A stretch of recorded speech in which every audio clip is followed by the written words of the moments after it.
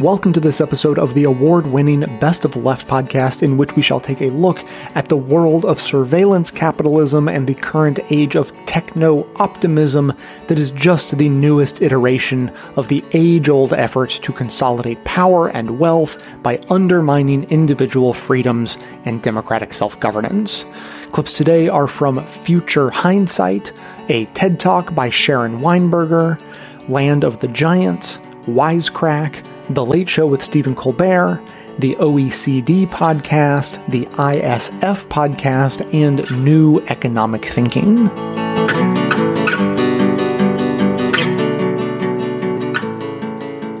So what does it mean exactly that our human experiences have become a commodity? How does it work? Private human experience could be translated into data, behavioral data, that those data could be analyzed and they could be turned into commodities that could be sold and purchased. Let's say you're walking down the street and this is a private human experience. And let's say you're smiling, which is also a private human experience. Well, there are cameras and sensors now that take your face without your knowledge. Therefore, it's a unilateral action that by definition cannot be based on your consent. Now, taking something without the other person's knowledge or consent, any 8-year-old would tell you that is stealing. So the whole logic of surveillance capitalism begins with this, what I refer to as the original sin of theft, of stealing. You're back on the street, you're smiling. Your face is taken along with your smile and all the little muscles in your face that are creating the specific dynamics of your facial gesture at that moment. Now, by taking your face with these sensors and cameras, your face is immediately translated into data. In this case, the behavior of the muscles in your face. Those data are fed into complex systems of supply chains that are picking up experience and rendering it as data from all kinds of different domains. Your car, your home, your walk on the street, your telephone call, your location, et cetera, et cetera. So these supply chains are now complex sets of pipes, ecosystems. They're fed through your phone. They're fed through your laptop, every internet-enabled interface. These data now flow into the new factories. What are these factories? They're what people call artificial intelligence, machine learning. What happens in the factory, though, is what has always happened in a factory, which is factory makes products. What kinds of products does this new factory make? Well, it's a computational factory. It makes a computational product, specifically a prediction of your behavior. Now that we know what it means for our experiences to be a commodity, what happens to all that knowledge about us? How does it all get monetized? So everyone has heard of online targeted advertising. And I think many people understand that online targeted advertising markets are what have created the trillion-dollar market capitalization of a company like Google, which was the originator of surveillance capitalism, and the nearly trillion-dollar market capitalization of Facebook, which is also a major mover as a surveillance capitalist. So these online advertising markets, when you just zoom out a little bit, what you can see is that these are markets that are trading in human futures. Very specifically, the first globally successful computational product to predict human behavior is what Google called the click-through rate. What is a click-through rate? It is simply a computational fragment that predicts a fragment of your future behavior, namely what kind of ad you are likely to click on and if you are likely to click through to the website behind that ad. That's the click-through rate. That's a prediction of your behavior. And so there is prima facie evidence here that these human futures markets are hugely lucrative because they have created these information empires in record time. But it's also worthwhile to note that while this logic of surveillance capitalism began at Google, migrated to Facebook, became the default economic logic within the wider tech sector, neither these markets nor the economic logic behind them is any longer confined to the tech sector. We now see that surveillance capitalism has spread through what people think of as the normal economy. The perfect example is how the Ford Motor Company has been transformed by surveillance capitalism from a car manufacturing company to a data company. In pursuit of price-earnings ratios of the likes of Google and Facebook, Ford decided that it would stream data from the millions of people who drive Ford vehicles and then combine it with the data that they have from Ford Credit. In sum, instead of designing a car that everyone wants to buy, Ford is now in the business of transportation operating systems. This is how we see surveillance capitalism moving through every sector, products and services, insurance, real estate, finance, education, health, literally just about every sector that you can think of is moving toward this economic logic as a way of claiming these margins that come from what I call the surveillance dividend. So instead of working to figure out what are the products and service that people and society really need today, they're working to figure out how do we commodify personal experience, turn it into data, and make money on that, because every kind of business wants to know what their users or customers or clients are likely to do next. This has become a scourge on our economy. And as we talk about it, we can explore the ways in which this has also been revealed to be a profoundly anti-democratic economic logic that is on a collision course with democracy and certainly market democracy.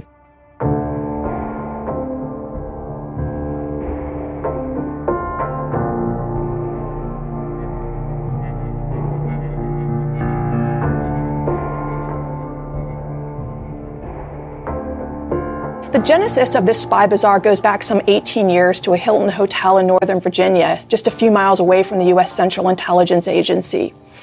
A few dozen people, mostly dark-suited men, gathered there in the spring of 2002 for a conference with the unassuming name of ISS World. At first glance, this conference probably looked like dozens of events that used to take place around the Washington, D.C. area. But this event was unique. ISS stands for Intelligence Support Systems, and the people who were there were from companies that built technologies to spy on private communications. In other words, these are sort of wiretappers for hire. And the reason they were there was that less than a year earlier, the 9/11 terrorist attacks on New York and Washington had spurred the Congress to pass through legislation known as the Patriot Act.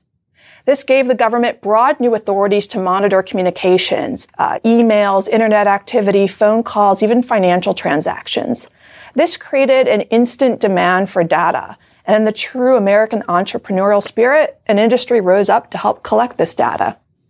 But back in 2002, this was still a pretty modest affair. Only about 10% of the world's population was even online using the internet.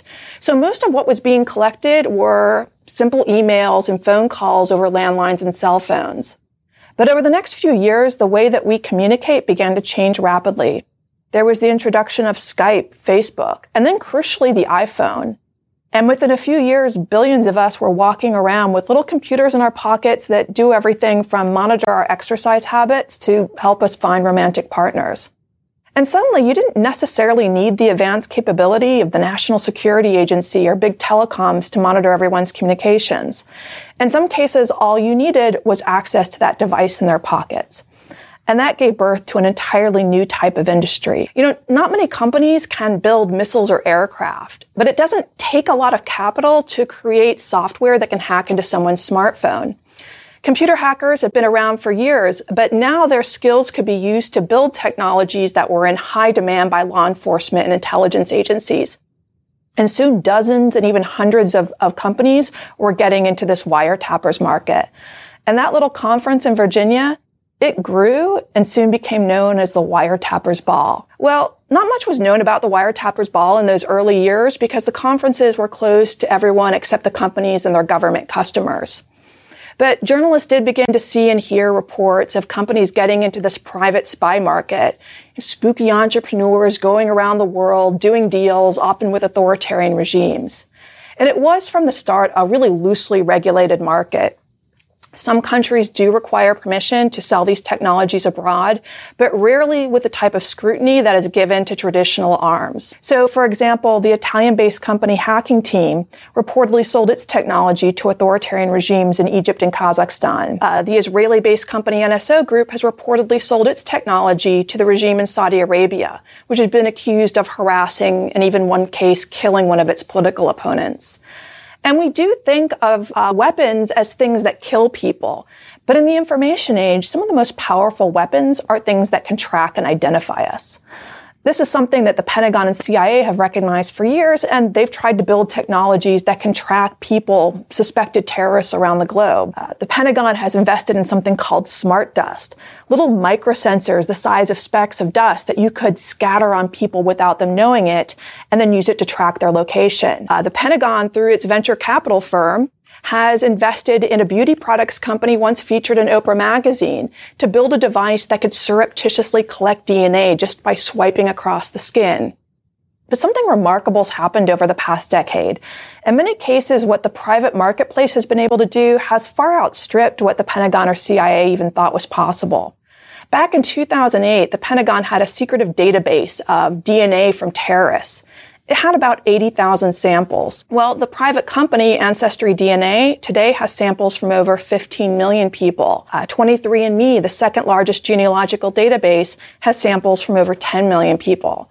So now maybe you don't need these James Bond-worthy techniques of collecting DNA if we're willingly handing it over to private companies and even paying for the honor of doing it. Well, what could you do with a sample of someone's DNA? In the United States and China, researchers are working on using DNA samples to build images of people's faces. So if you pair DNA with facial recognition technology, you have the basis of a really powerful surveillance system that could be used to track individuals or entire ethnic groups.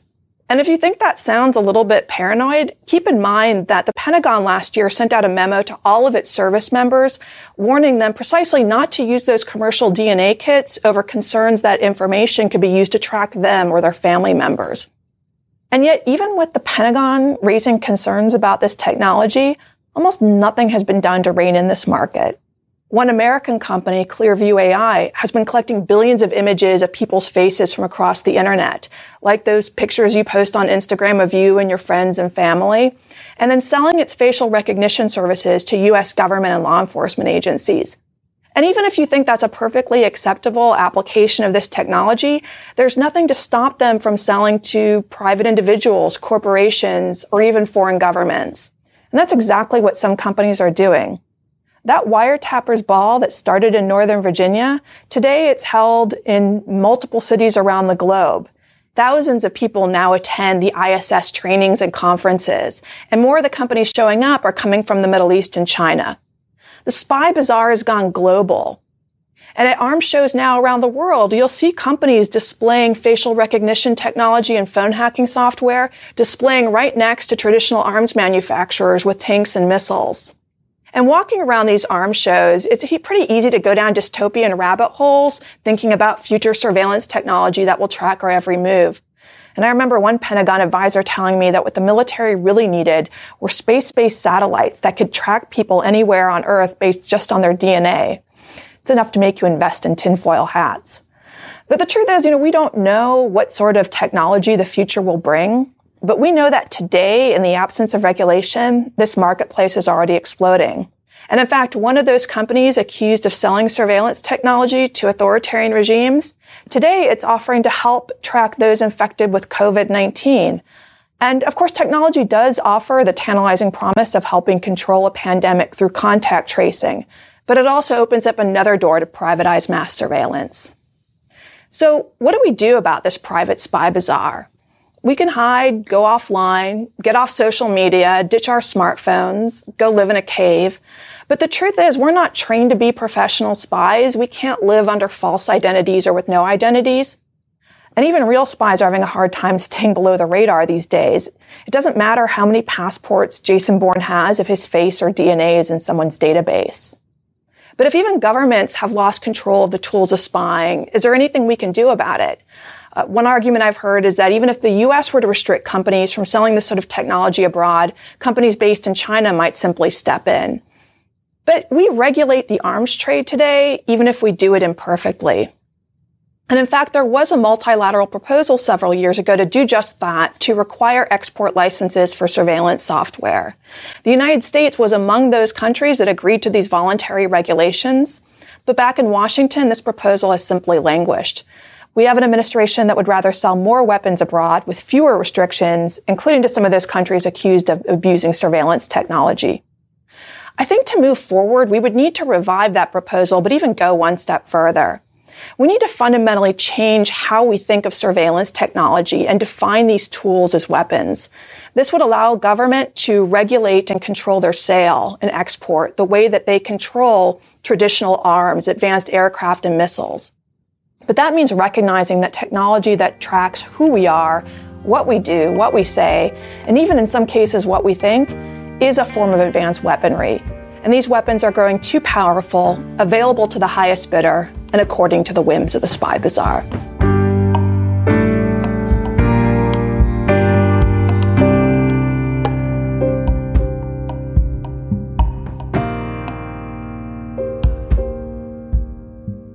Let's go straight to how this is a threat to democracy. You talk about an instrumentarian society and how it comes directly from the mining of our personal behavior and our preferences that we, even with our consent, submit to Google or Facebook, and also, of course, when it is stolen from us in the public sphere. So what does it mean to have instrumentarian power, and how does that translate to being profoundly anti-democratic? Thank you for asking the most important question right away, because if our listeners can understand instrumentarian power, so much of what is going down in our world today is going to be easier to grasp, and it's going to inspire, I think, a lot more of us to mobilize and understand exactly what is at stake for our future. I want folks to know that what we're talking about here is an economic logic.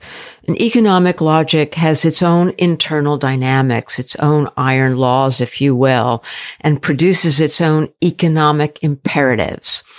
A lot of what I've done is to ask myself the question, what are the competitive dynamics of these human futures markets? What does it mean to compete in predictions of our future behavior? Because what surveillance capitalists are selling is they're selling certainty. Everybody wants certainty, and you can go as far back in human history as you can possibly reach. So in order to do this, they need to have great predictions. And in order to have great predictions, it turns out that three things are really necessary. Number one, you're going to feed an AI and you want great predictions to come out. Well, you need a lot of data. So the first thing is economies of scale. We need those supply chains full. We need them coming from every direction and every domain. Number two, turns out that scale, volume is essential, but it's not the whole story. We also need varieties of data. This began with search and browsing online, and then it went into social connection online and social media and the Facebook milieu. But actually now we have these supply chains that are tapping into every conceivable kind of data, whether it's coming from your car, coming from your home. You're walking around the world with this little computer tucked in your pocket. You have apps, and the apps are picking up all kinds of personal information about you, information that you never intended to disclose and don't even know that you are disclosing. So now we have something called scope, varieties of data. So we have economies of scale and we have economies of scope. And when it comes to scope, we've seen this almost demonic, audacious drive over the last decade where literally it seems like there is nothing left untouched. We even have Facebook writing about its experiments to turn human brain waves into speech, into words that can be automatically translated and rendered and made available as data. So there is actually no sanctuary left when it comes to private experience in the race for economies of scope. Ultimately, it turns out that predictions of future behavior are most accurate when surveillance capitalists actively intervene in people's behavior.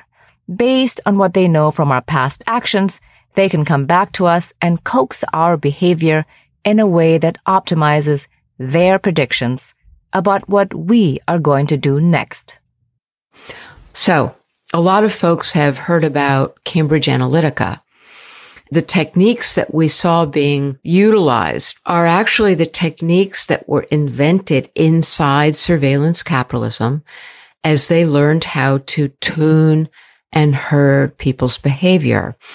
So, for example, this is the use of subliminal cues, the manipulation of social comparison dynamics, using psychological knowledge about you in order to compose triggers that are aimed specifically at your interests or your weaknesses, your fears, your obsessions, the things that have been pulled out from their analyses, from the wealth of personal information that they now have about you as points of vulnerability that may trigger attitude changes or even behavioral changes.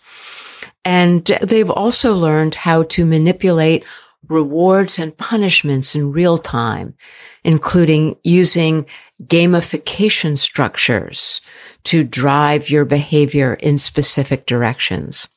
Remember the augmented reality game Pokemon Go? The game that uses GPS to locate, capture, and train virtual creatures which appear as if they are in the player's real-world location? In the book, we learn that this game was incubated at Google for many years by the same leadership as Google Earth. So the same people who are responsible for filming our streets and houses are also the people who made us play Pokemon Go.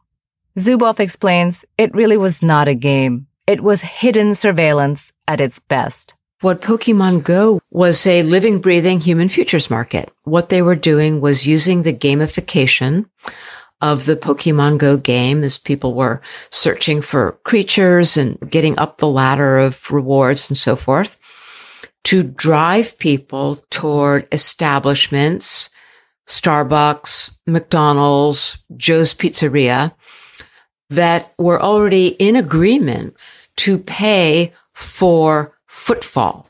So footfall in a real life establishment, your real feet on your real legs, on your real body, in a place where you're going to spend money, that's the precise equivalent in the physical world to click-through rate in the online world. Click-through, you're walking with your fingers. Footfall, you're walking with your body, but it's the same thing. You're going to a place where they want you to go, where they are predicting that you will go, and you're spending money. And so Pokemon Go was learning how to herd people through the city to the places where these folks are going to pay Pokemon Go, and that's how the whole game was monetized. So now we have economies of action. What does this mean? This means that we have gone through an arc. In engineering, this is called the arc from monitoring to actuation, where we now have so much knowledge about a system that we can use that knowledge to remote control that system. Now we translate that process from engineering systems of machines to human systems of individual, group, and population behavior. So now what we have is surveillance capitalists amassing enough information about individuals, groups, and societies to be able to use that information to come back into the system and achieve these economies of action to actually modify our behavior in the direction of their preferred outcomes that optimize their revenues. So this is now an extraordinary new form of market-based power. It works through the digital milieu to modify our behavior in the ways that advantage the surveillance capitalists and their business customers.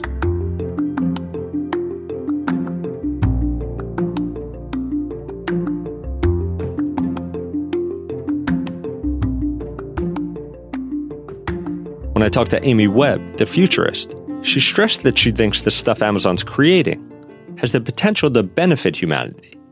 But she did have this critique of the data gathering that Daniel Rausch is talking about here. You know, Amazon's not great when it comes to transparency. So, why certain data are being collected, under what circumstances, and for whom is almost never made understandable to the general public, nor to, investors or researchers or anybody else. She's got a point. Next time you're at Amazon's website, go to Alexa's FAQ page. Want to know what specifically your voice data is being used for? They have some answers, but it's mostly generic answers, like this one. Alexa uses your voice recordings and other information, including from third-party services, to answer your questions, fulfill your requests, and here's the vague ending: improve your experience and our services. So that's basically all Amazon tells us. But Daniel Rausch, he disagrees that Amazon is not transparent enough. He actually says transparency and control are things customers want and get from Alexa devices. They want it to be transparent. For example, you have access to everything that Alexa heard, in the sense that Alexa's as a wake word is invoked, and then those utterances are visible to you, whether that's in the application or online. And so there's complete transparency about that data. And then lastly, control. So you as a customer can go in, you can access that set of utterances, you can delete them one at a time or all at once. So we sort of build all of our experiences on that backbone of privacy and security for customers. And we're very proud of that. They're kind of talking about two different things. Rausch is talking about giving us the ability to see what's being recorded. But that doesn't answer Webb's question about all the other ways Amazon could be using the data. Webb's concerned, mostly just because we don't know. So I asked Rausch about that. I asked him, are there teams at Amazon listening to skeptics and then working backward to make sure skeptics' fears don't actually become reality? When we're at our best, we're, as a team, spending almost all of our time living in and thinking about the future. I know on my best days that's really what I get to do.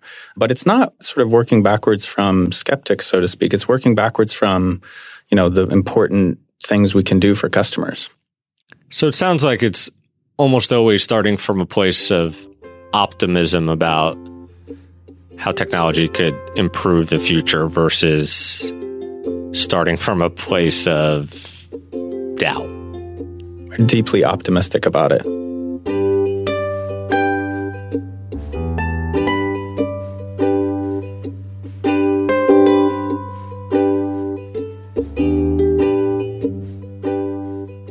When people talk about these forms of digital control, they are often thrown back onto older models of power. And so we hear phrases like digital totalitarianism, digital authoritarianism. My argument is that old language actually prevents us from grasping what is new, unprecedented, and very dangerous about this new form of power. What we have here is what I call instrumentarian power. Instrumentarian because it works through the instrumentation of the digital milieu. These are forces that work through the medium of the digital, and part of what makes them so pernicious, so dangerous, is the very way that they're camouflaged, because they're likely to come offering us things that come under that huge catch-all convenience. They're likely to come offering us a way to do something that actually makes our lives easier.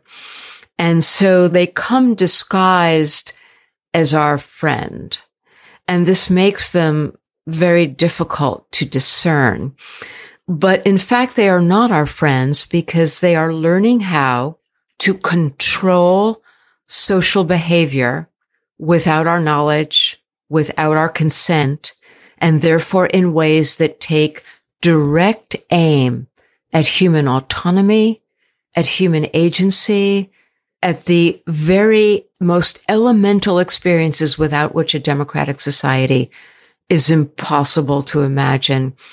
Where you see these instrumentarian ambitions most eloquently expressed, Mila, are in discussions about the smart city. Now, Google has been one of the most aggressive purveyors of the smart city paradigm. But whenever you hear the word smart, you have to ask yourself 3 questions. Number 1, who has the knowledge? Who is smart? Number 2, who has the authority to decide who gets the knowledge, to decide who gets to be smart? And number 3, who has the power to decide who has the authority to determine who gets to be smart? In the Google version of the smart city, it is Google who knows. And when you read Google's descriptions of its ambitions for the smart city, such as the proposals that it made to the city of Toronto over the past couple of years in order to take over the Toronto waterfront and create a, quote, smart city that would be operated by something called Sidewalk Labs, it became very clear that this smart city was going to be a place that they called, in their own language, long after I developed the terminology of instrumentarian power, but they call it the instrumented city. Everything is internet enabled. Everything is an interface to access all behavior, all experience, translate it into data, and have it flowing to Sidewalk Labs and their AI. They even write about the idea that if you live in the zone and you opt out of sharing your data, you will not be able to take advantage of the services in this zone. You won't be able to use the transportation services, or you won't be able to use the security services. So here we have a perfect example of using rewards and punishments in real time in order to get people to behave in the way they want for their own market advantage. Now, let's come back to the subject of democracy. The great punchline here, Mila, as I'm sure, is that just a couple of weeks ago, Sidewalk Labs withdrew from Toronto, and it withdrew after long years of very detailed proposals. At the beginning, Sidewalk Labs believed that it was just going to be a slam dunk. It could make its proposals. It could extract its demands, which, by the way, include setting aside municipal law so that Sidewalk Labs can impose the policies that it sees fit. This is part of the long game of surveillance capitalism and how it brings us back to the discussion of democracy. What instrumentarian power is at its foundations is a political project intended to substitute computational governance for democratic governance. So in the instrumentarian view, the idea was we no longer need laws. We no longer need regulations. We simply need AI. For example, if we decide that the decibel levels in a part of the city should not go above a certain sound point, we don't have to have policies and laws and regulations to govern that. We don't need neighbors coming together in meetings to talk about their different points of view and debate. Instead, these decibel levels are decided through algorithmic computation, and then the algorithm monitors the sound in that part of the city, and parameters are set. And of course, the devices are blanketing every place in the city so that when a decibel level exceeds the algorithmic parameter, there are automated systems that simply loop back to those local devices, and they can simply shut down remotely whatever it may be that is driving the decibel level above the standard. So here we have automated governance, computational governance, replacing municipal governance, which is democratic governance, and all the inputs that come from the rich life of people living together in a city. So the story of Toronto becomes such an interesting story because they were finally going to achieve what has been a long-standing Google objective of having a zone where they could exercise computational governance and show the world how much more effective and efficient that is, including how lucrative it is. Instead, what happened in Toronto was a grassroots movement. Neighbors, citizens, community groups, some elected officials and administrative officials coming together to say our city must remain a democratic city. It is to be governed by the people in the beautiful, slow, messy, marvelous, hard-won, cherished processes that we call democracy. We celebrate the messiness because that is what makes democracy human and enduring.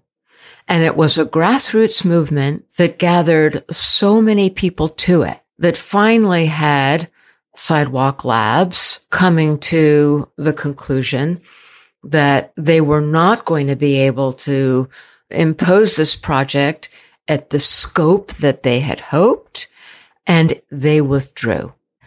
As we've seen in this example of who's smart and who has the power to decide who gets to be smart, surveillance capitalists have succeeded in creating an inequality of knowledge which creates an asymmetry of power in our society. Surveillance capitalists have been able to amass so much knowledge about us that it has actually created a new form of inequality. I call it epistemic inequality, an inequality of knowledge. It's expressed in the difference between what I can know and what can be known about me. So now we have these huge asymmetries of knowledge, which represents more of a feudal, ancient pattern, not a futuristic, modern democratic pattern. And with these asymmetries of knowledge come huge asymmetries of power. The ability to use all of this knowledge about us now to feedback in that process of from monitoring to actuation, to actually experiment with, hone, and perfect ways to influence, shape, control, and ultimately modify the behavior of individuals, of groups, of cities, of societies in ways that favor the market outcomes of surveillance capitalists and their customers. This is a direct assault on autonomy from above, and we have been slow to recognize it because it comes camouflaged as a sheep, but actually with the teeth and power of a wolf. That is what we are up against today in our society, and why this is such an important fight. An instrumentarian future is by definition not a democratic future.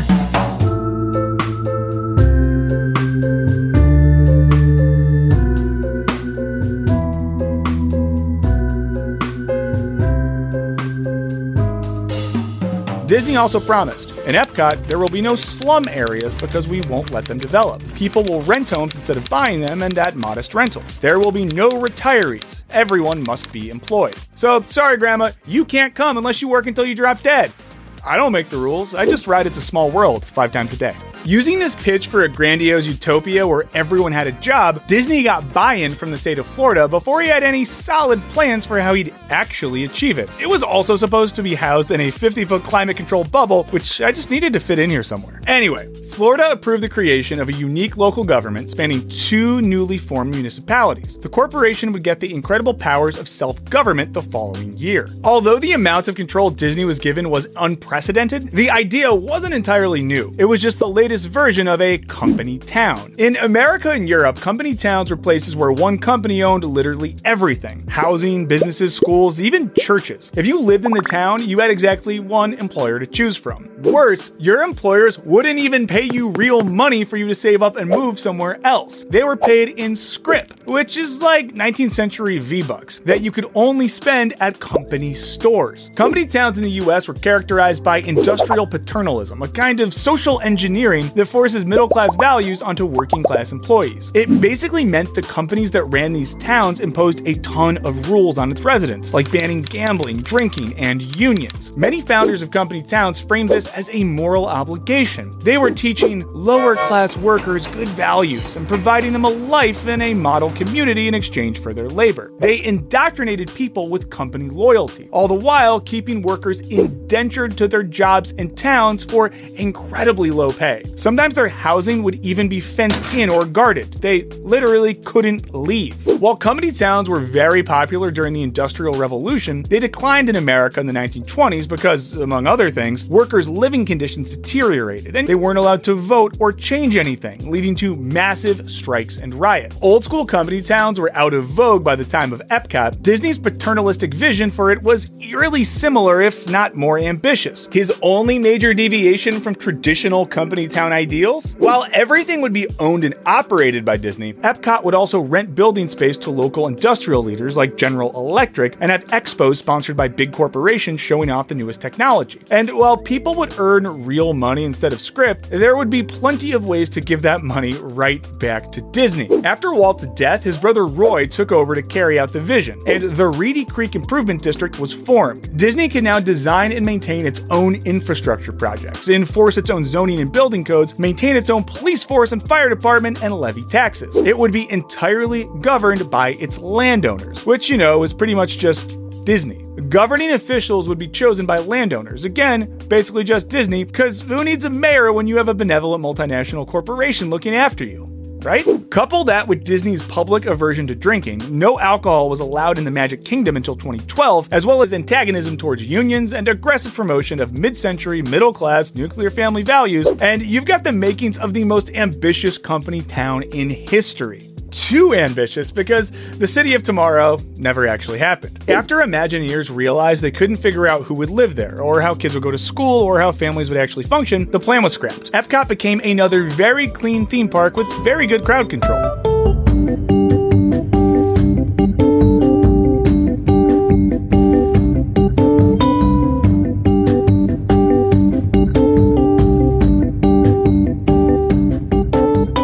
Which brings me to my recurring segment, where we examine issues that once you start thinking about them, you really wish you could stop thinking about them. Tonight's big tech companies love to make promises in order to suck up those sweet, sweet state subsidies, like the proposed Wisconsin Foxconn plant that promised 13,000 jobs and for which Foxconn tore up a small town, razed homes and crops, and was promised more than $4.5 billion in government incentives. And to this day, that plant still hasn't been built. Plus, the Foxconn CEO promised 76 trombones, plus copper-bottom timpani and horse platoons, and double-bell euphoniums and big bassoons. That fellow's been a raspberry seed in my wisdom tooth for too long. Plus, now tech companies have realized there's a major problem with stripping local communities for their gold fillings and tax base. The hassle of having to lie first. But there's a solution to the problem of any public accountability, because in order to attract jobs and investment, a new Nevada bill would allow tech companies to create their own governments, establishing new business areas where they can form separate local governments which provide services and impose taxes. Uh-oh. I, for one, do not want to live in the principality of Google Town. You won't be allowed to buy Google milk at the Google Mart unless you buy a Google Glass. No one wants it. Stop trying to make a Google happen. Now, encouraging innovative companies to come to your state is a good thing, but not if they replace the state. And that's exactly what this proposes, which leads to my subsegment. Yikes! These corporate governments wouldn't even be subject to local government.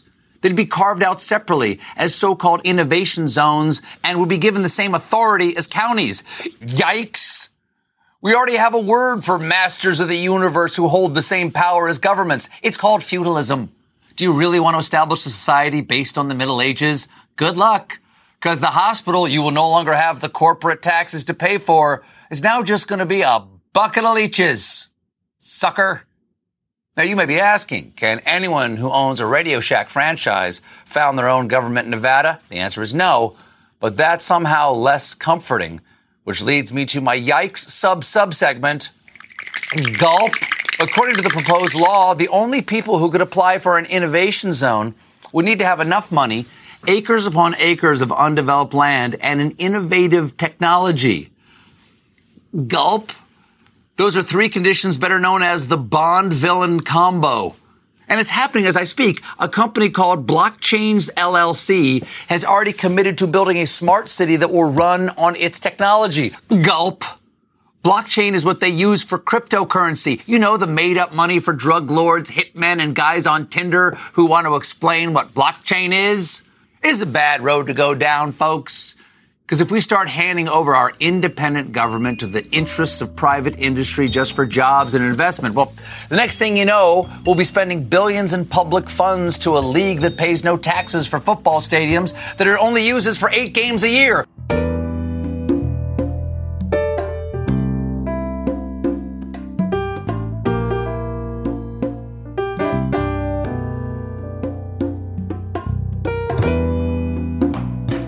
The pandemic has become the latest canvas against which all these stages of the epistemic coup are on display vividly, even as it further accelerates the reach of this new iron cage and reveals just how vulnerable our democracies are to the effects of the epistemic coup.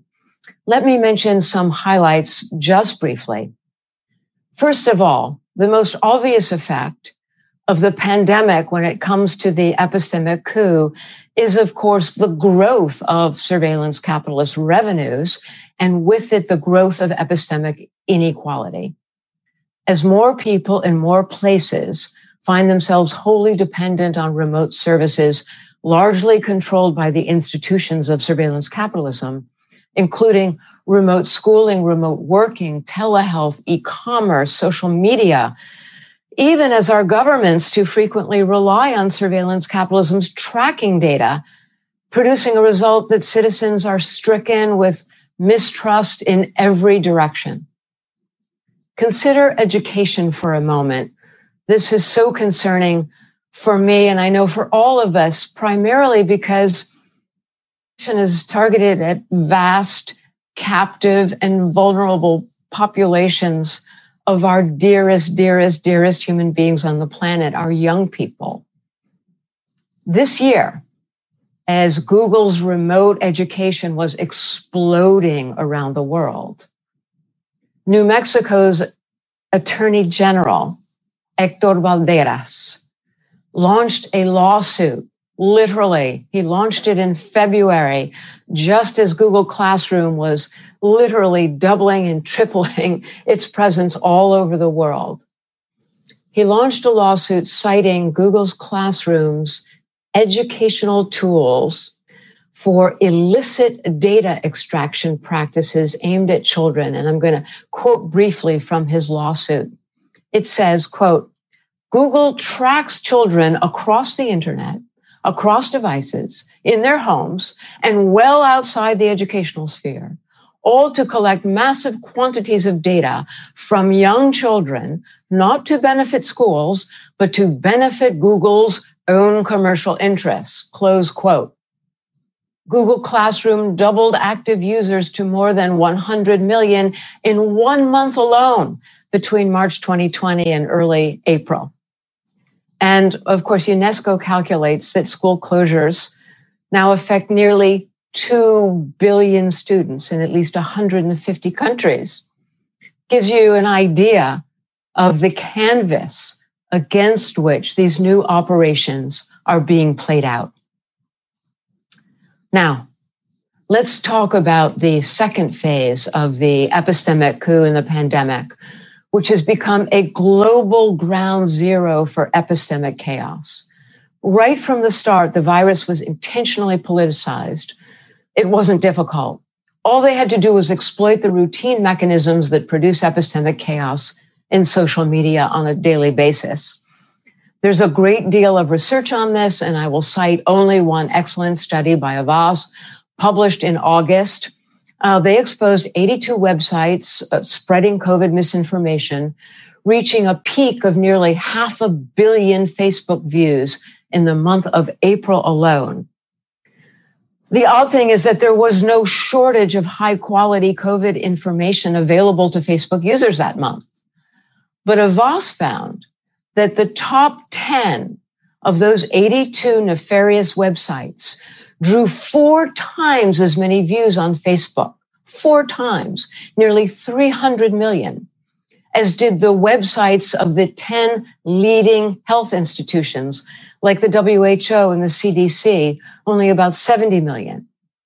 Their extensive analysis concludes that Facebook's modest content moderation efforts were no match for its own operations of algorithmic amplification that favor provocative, high engagement content while ignoring meaning, just as Bosworth described.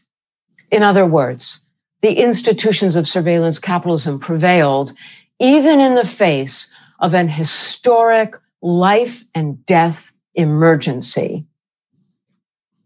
Finally, the pandemic creates an opportunity for surveillance capitalists to build epistemic dominance by extending their presence in the domain of health data and body tracking, coveted territory for these companies, a long game that is the focus of significant investment.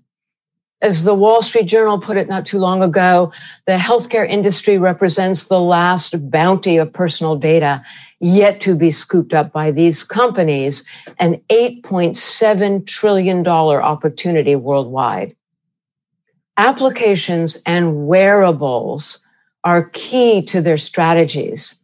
An Apple-led research study on wearables concluded, quote, the ubiquity and remarkable technological progress of wearables provides rich longitudinal information that can be mined for physiological and behavioral signatures. Companies are now peddling wearable trackers as critical to pandemic safety. And these are often targeted at another captive population, employees. This, of course, is the context in which Google developed its determination to acquire Fitbit. As early as 2013, that activity tracker was already praised by the CIA, noting that Fitbit data discloses gender, height, weight, and provides a 100% guarantee of identification just from assessing a user's gait.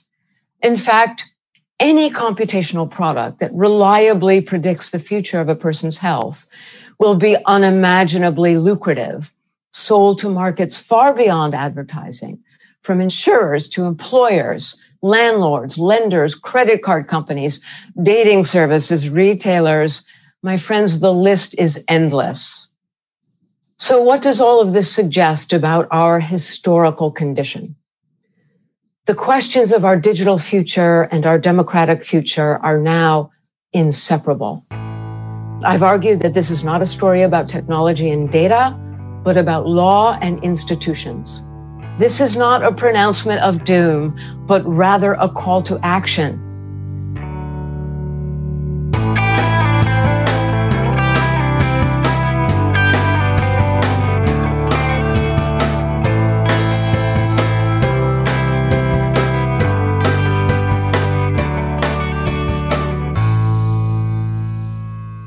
We've just heard clips today starting with Future Hindsight in 3 parts featuring Shoshana Zuboff explaining how private experience is converted into data, how data is converted into predictions and manipulations of our future behavior, and why this asymmetry of knowledge and power are a threat to democracy. A TED Talk by Sharon Weinberger focused on the integration of surveillance capitalism into the weapons trade. Land of the Giants highlighted the fundamental disconnect between the blind optimism of tech executives and the warnings about how their products are impacting society. Wisecrack looked back at Walt Disney's vision for Epcot, the experimental prototype community of tomorrow, which was really just another iteration of the company town, after which Stephen Colbert drew the same conclusion about the proposed innovation zones to be handed over to tech companies. And finally, the OECD podcast also spoke with Shoshana Zuboff about the real-world impacts of misinformation and its threat to democracy. That's what everyone heard, but members also heard bonus clips from the ISF podcast, which didn't make things any better by explaining that identity theft, though a big problem, is only in its infancy because the continued collection of personal data will eventually allow for the creation of full digital doppelgangers to be made by criminals and used against us. And New Economic Thinking discussed some positive visions for future tech where the infrastructure is decentralized and the systems are used to strengthen rather than weaken democracy. Now, if you're still left with questions, that's normal. This is a big issue. So I just wanted to add a couple of clarifications that didn't make it into the show, at least for Shoshana Zuboff. She argues for the abolition of human futures markets, just as we have banned human slavery markets and human organ markets. So if you were left wondering, okay, but what do we do? That's her proposal. That said, she's not a Luddite either. She never calls for putting a stop to digital technology or anything like that. As she puts it, quote, "Let there be a digital future, but let it be a human future first," unquote. So I hope that clarifies some things. For non-members, as always, those bonus clips are linked in the show notes and are part of the transcripts for today's episode, so you can still find them if you make the effort. But to hear that and all of our bonus content delivered seamlessly into your podcast feed, sign up to support the show at bestofleft.com/support or request a financial hardship membership because we don't make a lack of funds a barrier to hearing more information. Every request is granted, no questions asked. And now, I actually have another special lesson for you. Now, as a quick refresher for this segment, I received a message recently that included this sentiment. Your show is an aggregator, right? You pull things from other shows. So why should I donate to your show? I would rather give my money to the actual people who are doing the original content themselves. So that got me thinking that I needed to do some clarification about what I actually do. And previously, I explained the difference between aggregation and curation and likened the work that I do to that of a museum curator. You know, curators design coherent exhibits so that museums are functional rather than just giant warehouses full of labeled crates. And creating exhibits is, I think, a good analogy for what I do, but the warehouse is an unfair comparison for the alternative. See, I work on the internet, in the media, in the business of organizing the world's information. Does that sound familiar? So the analogy that I was using implies that all of the uncurated information about progressive politics, in my case, is in the equivalent of a warehouse. But that's not right, because there are already attempts being made to organize that information.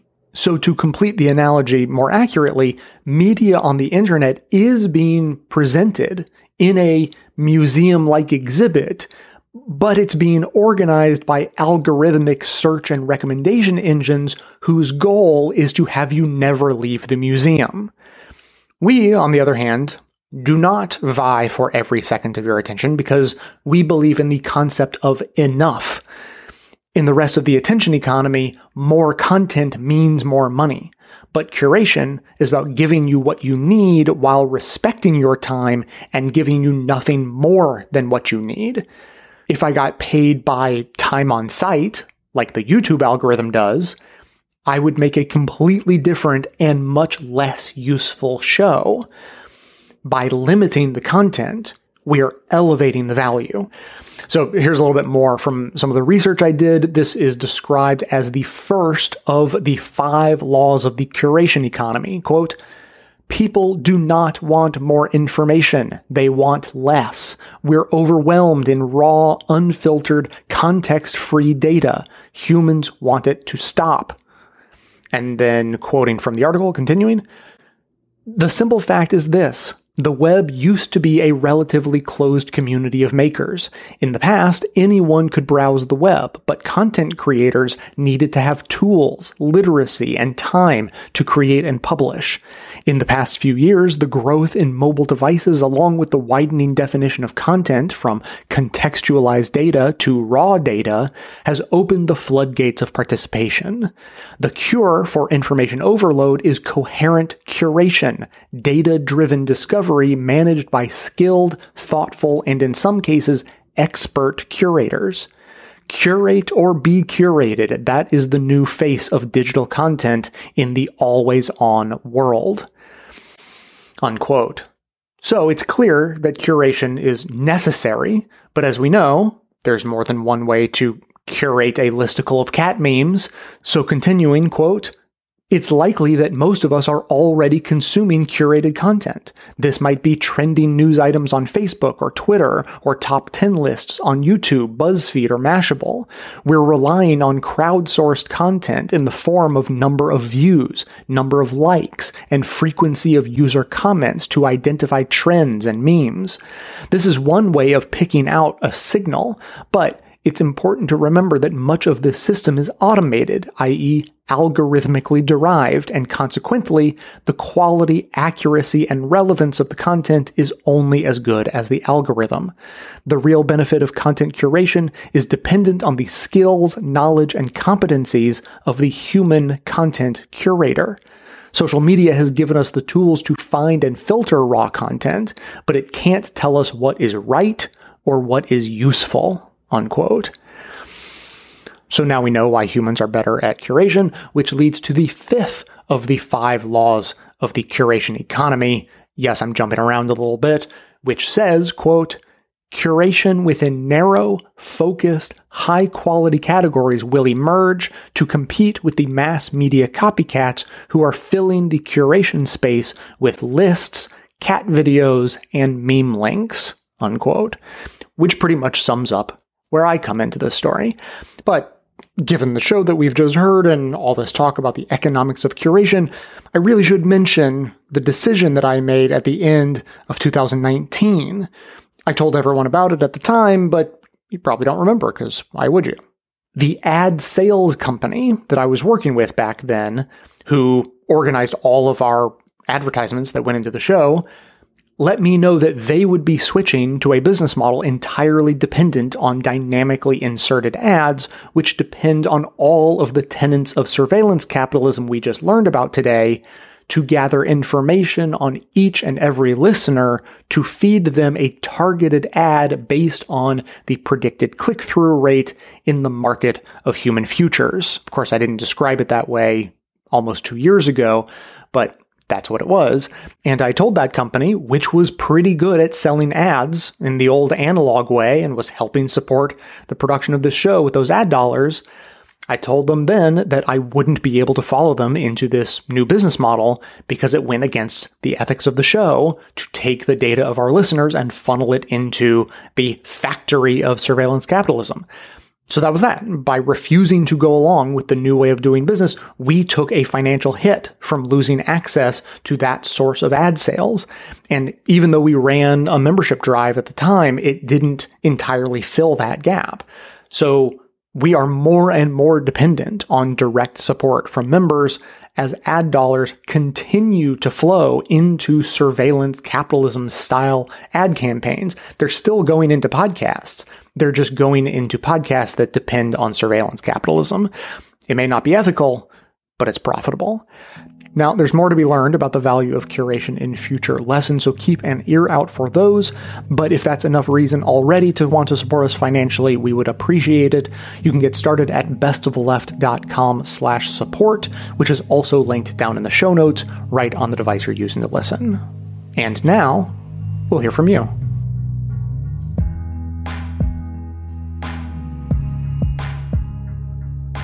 Oof, the latent librarian in me shuddered at the reduction of this podcast to mere aggregation, as the exponential growth of content is already impossible for our minds to truly appreciate.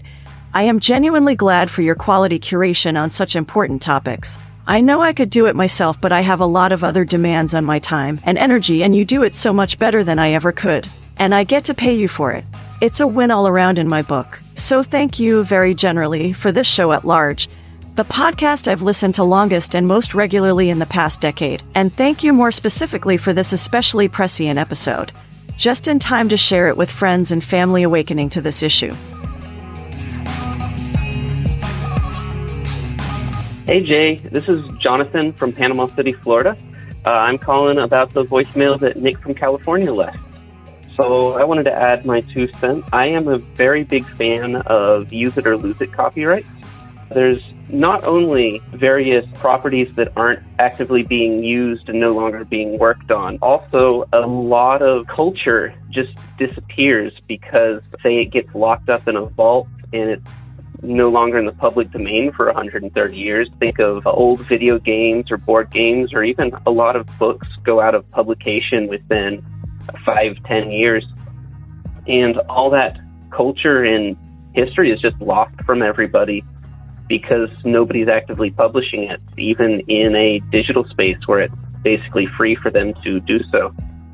And then additionally, for a lot of actual intellectual property characters or universes and such, we have what are called orphaned works, where nobody actually knows who owns the copyright, or it's split across multiple different parties and there's no way to license such a thing. And that's just a real shame for that to happen. The last thing I wanted to touch on was about Mickey Mouse and staying exclusively Disney's copyright. I'm not sure that Mickey Mouse itself is a bad one for Disney to retain. I will say that when you look at the creative space around, say, the Star Wars or Star Trek expanded universes, where they're very liberal with their licensed works, so pretty much allowing whoever wants to use them to get that license and go ahead and use it. You can see some very creative works of fiction and other expansions on the universe, and they don't actually detract from the original conception of everyone else. There's just something else out there that people who enjoy it can find to explore. Anyways, that's all. Thanks for everything you do, Jay. Take care.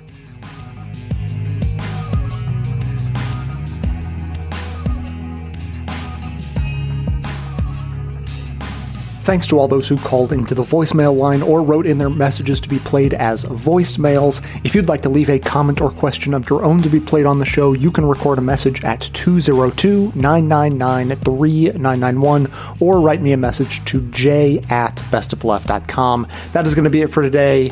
Thanks as always to everyone for listening. Thanks to Dion Clark and Aaron Clayton for their research work for the show and participation in our bonus episodes. Thanks to the monosyllabic transcriptionist trio, Ben, Dan, and Ken, for their volunteer work helping put our transcripts together. Thanks to Amanda Hoffman for all of her work on our social media outlets, activism segments, and on and on. And thanks again, of course, to those who support the show by becoming a member or purchasing gift memberships at bestoftheleft.com/support, as that is absolutely how the program survives. For details on the show itself, including links to all of the sources and music used in this and every episode, all that information can always be found in the show notes on the blog and likely right on the device you're using to listen. So coming to you from far outside the conventional wisdom of Washington, D.C., my name is Jay, and this has been the Best of the Left podcast, coming to you twice weekly, thanks entirely to the members and donors of the show from bestoftheleft.com.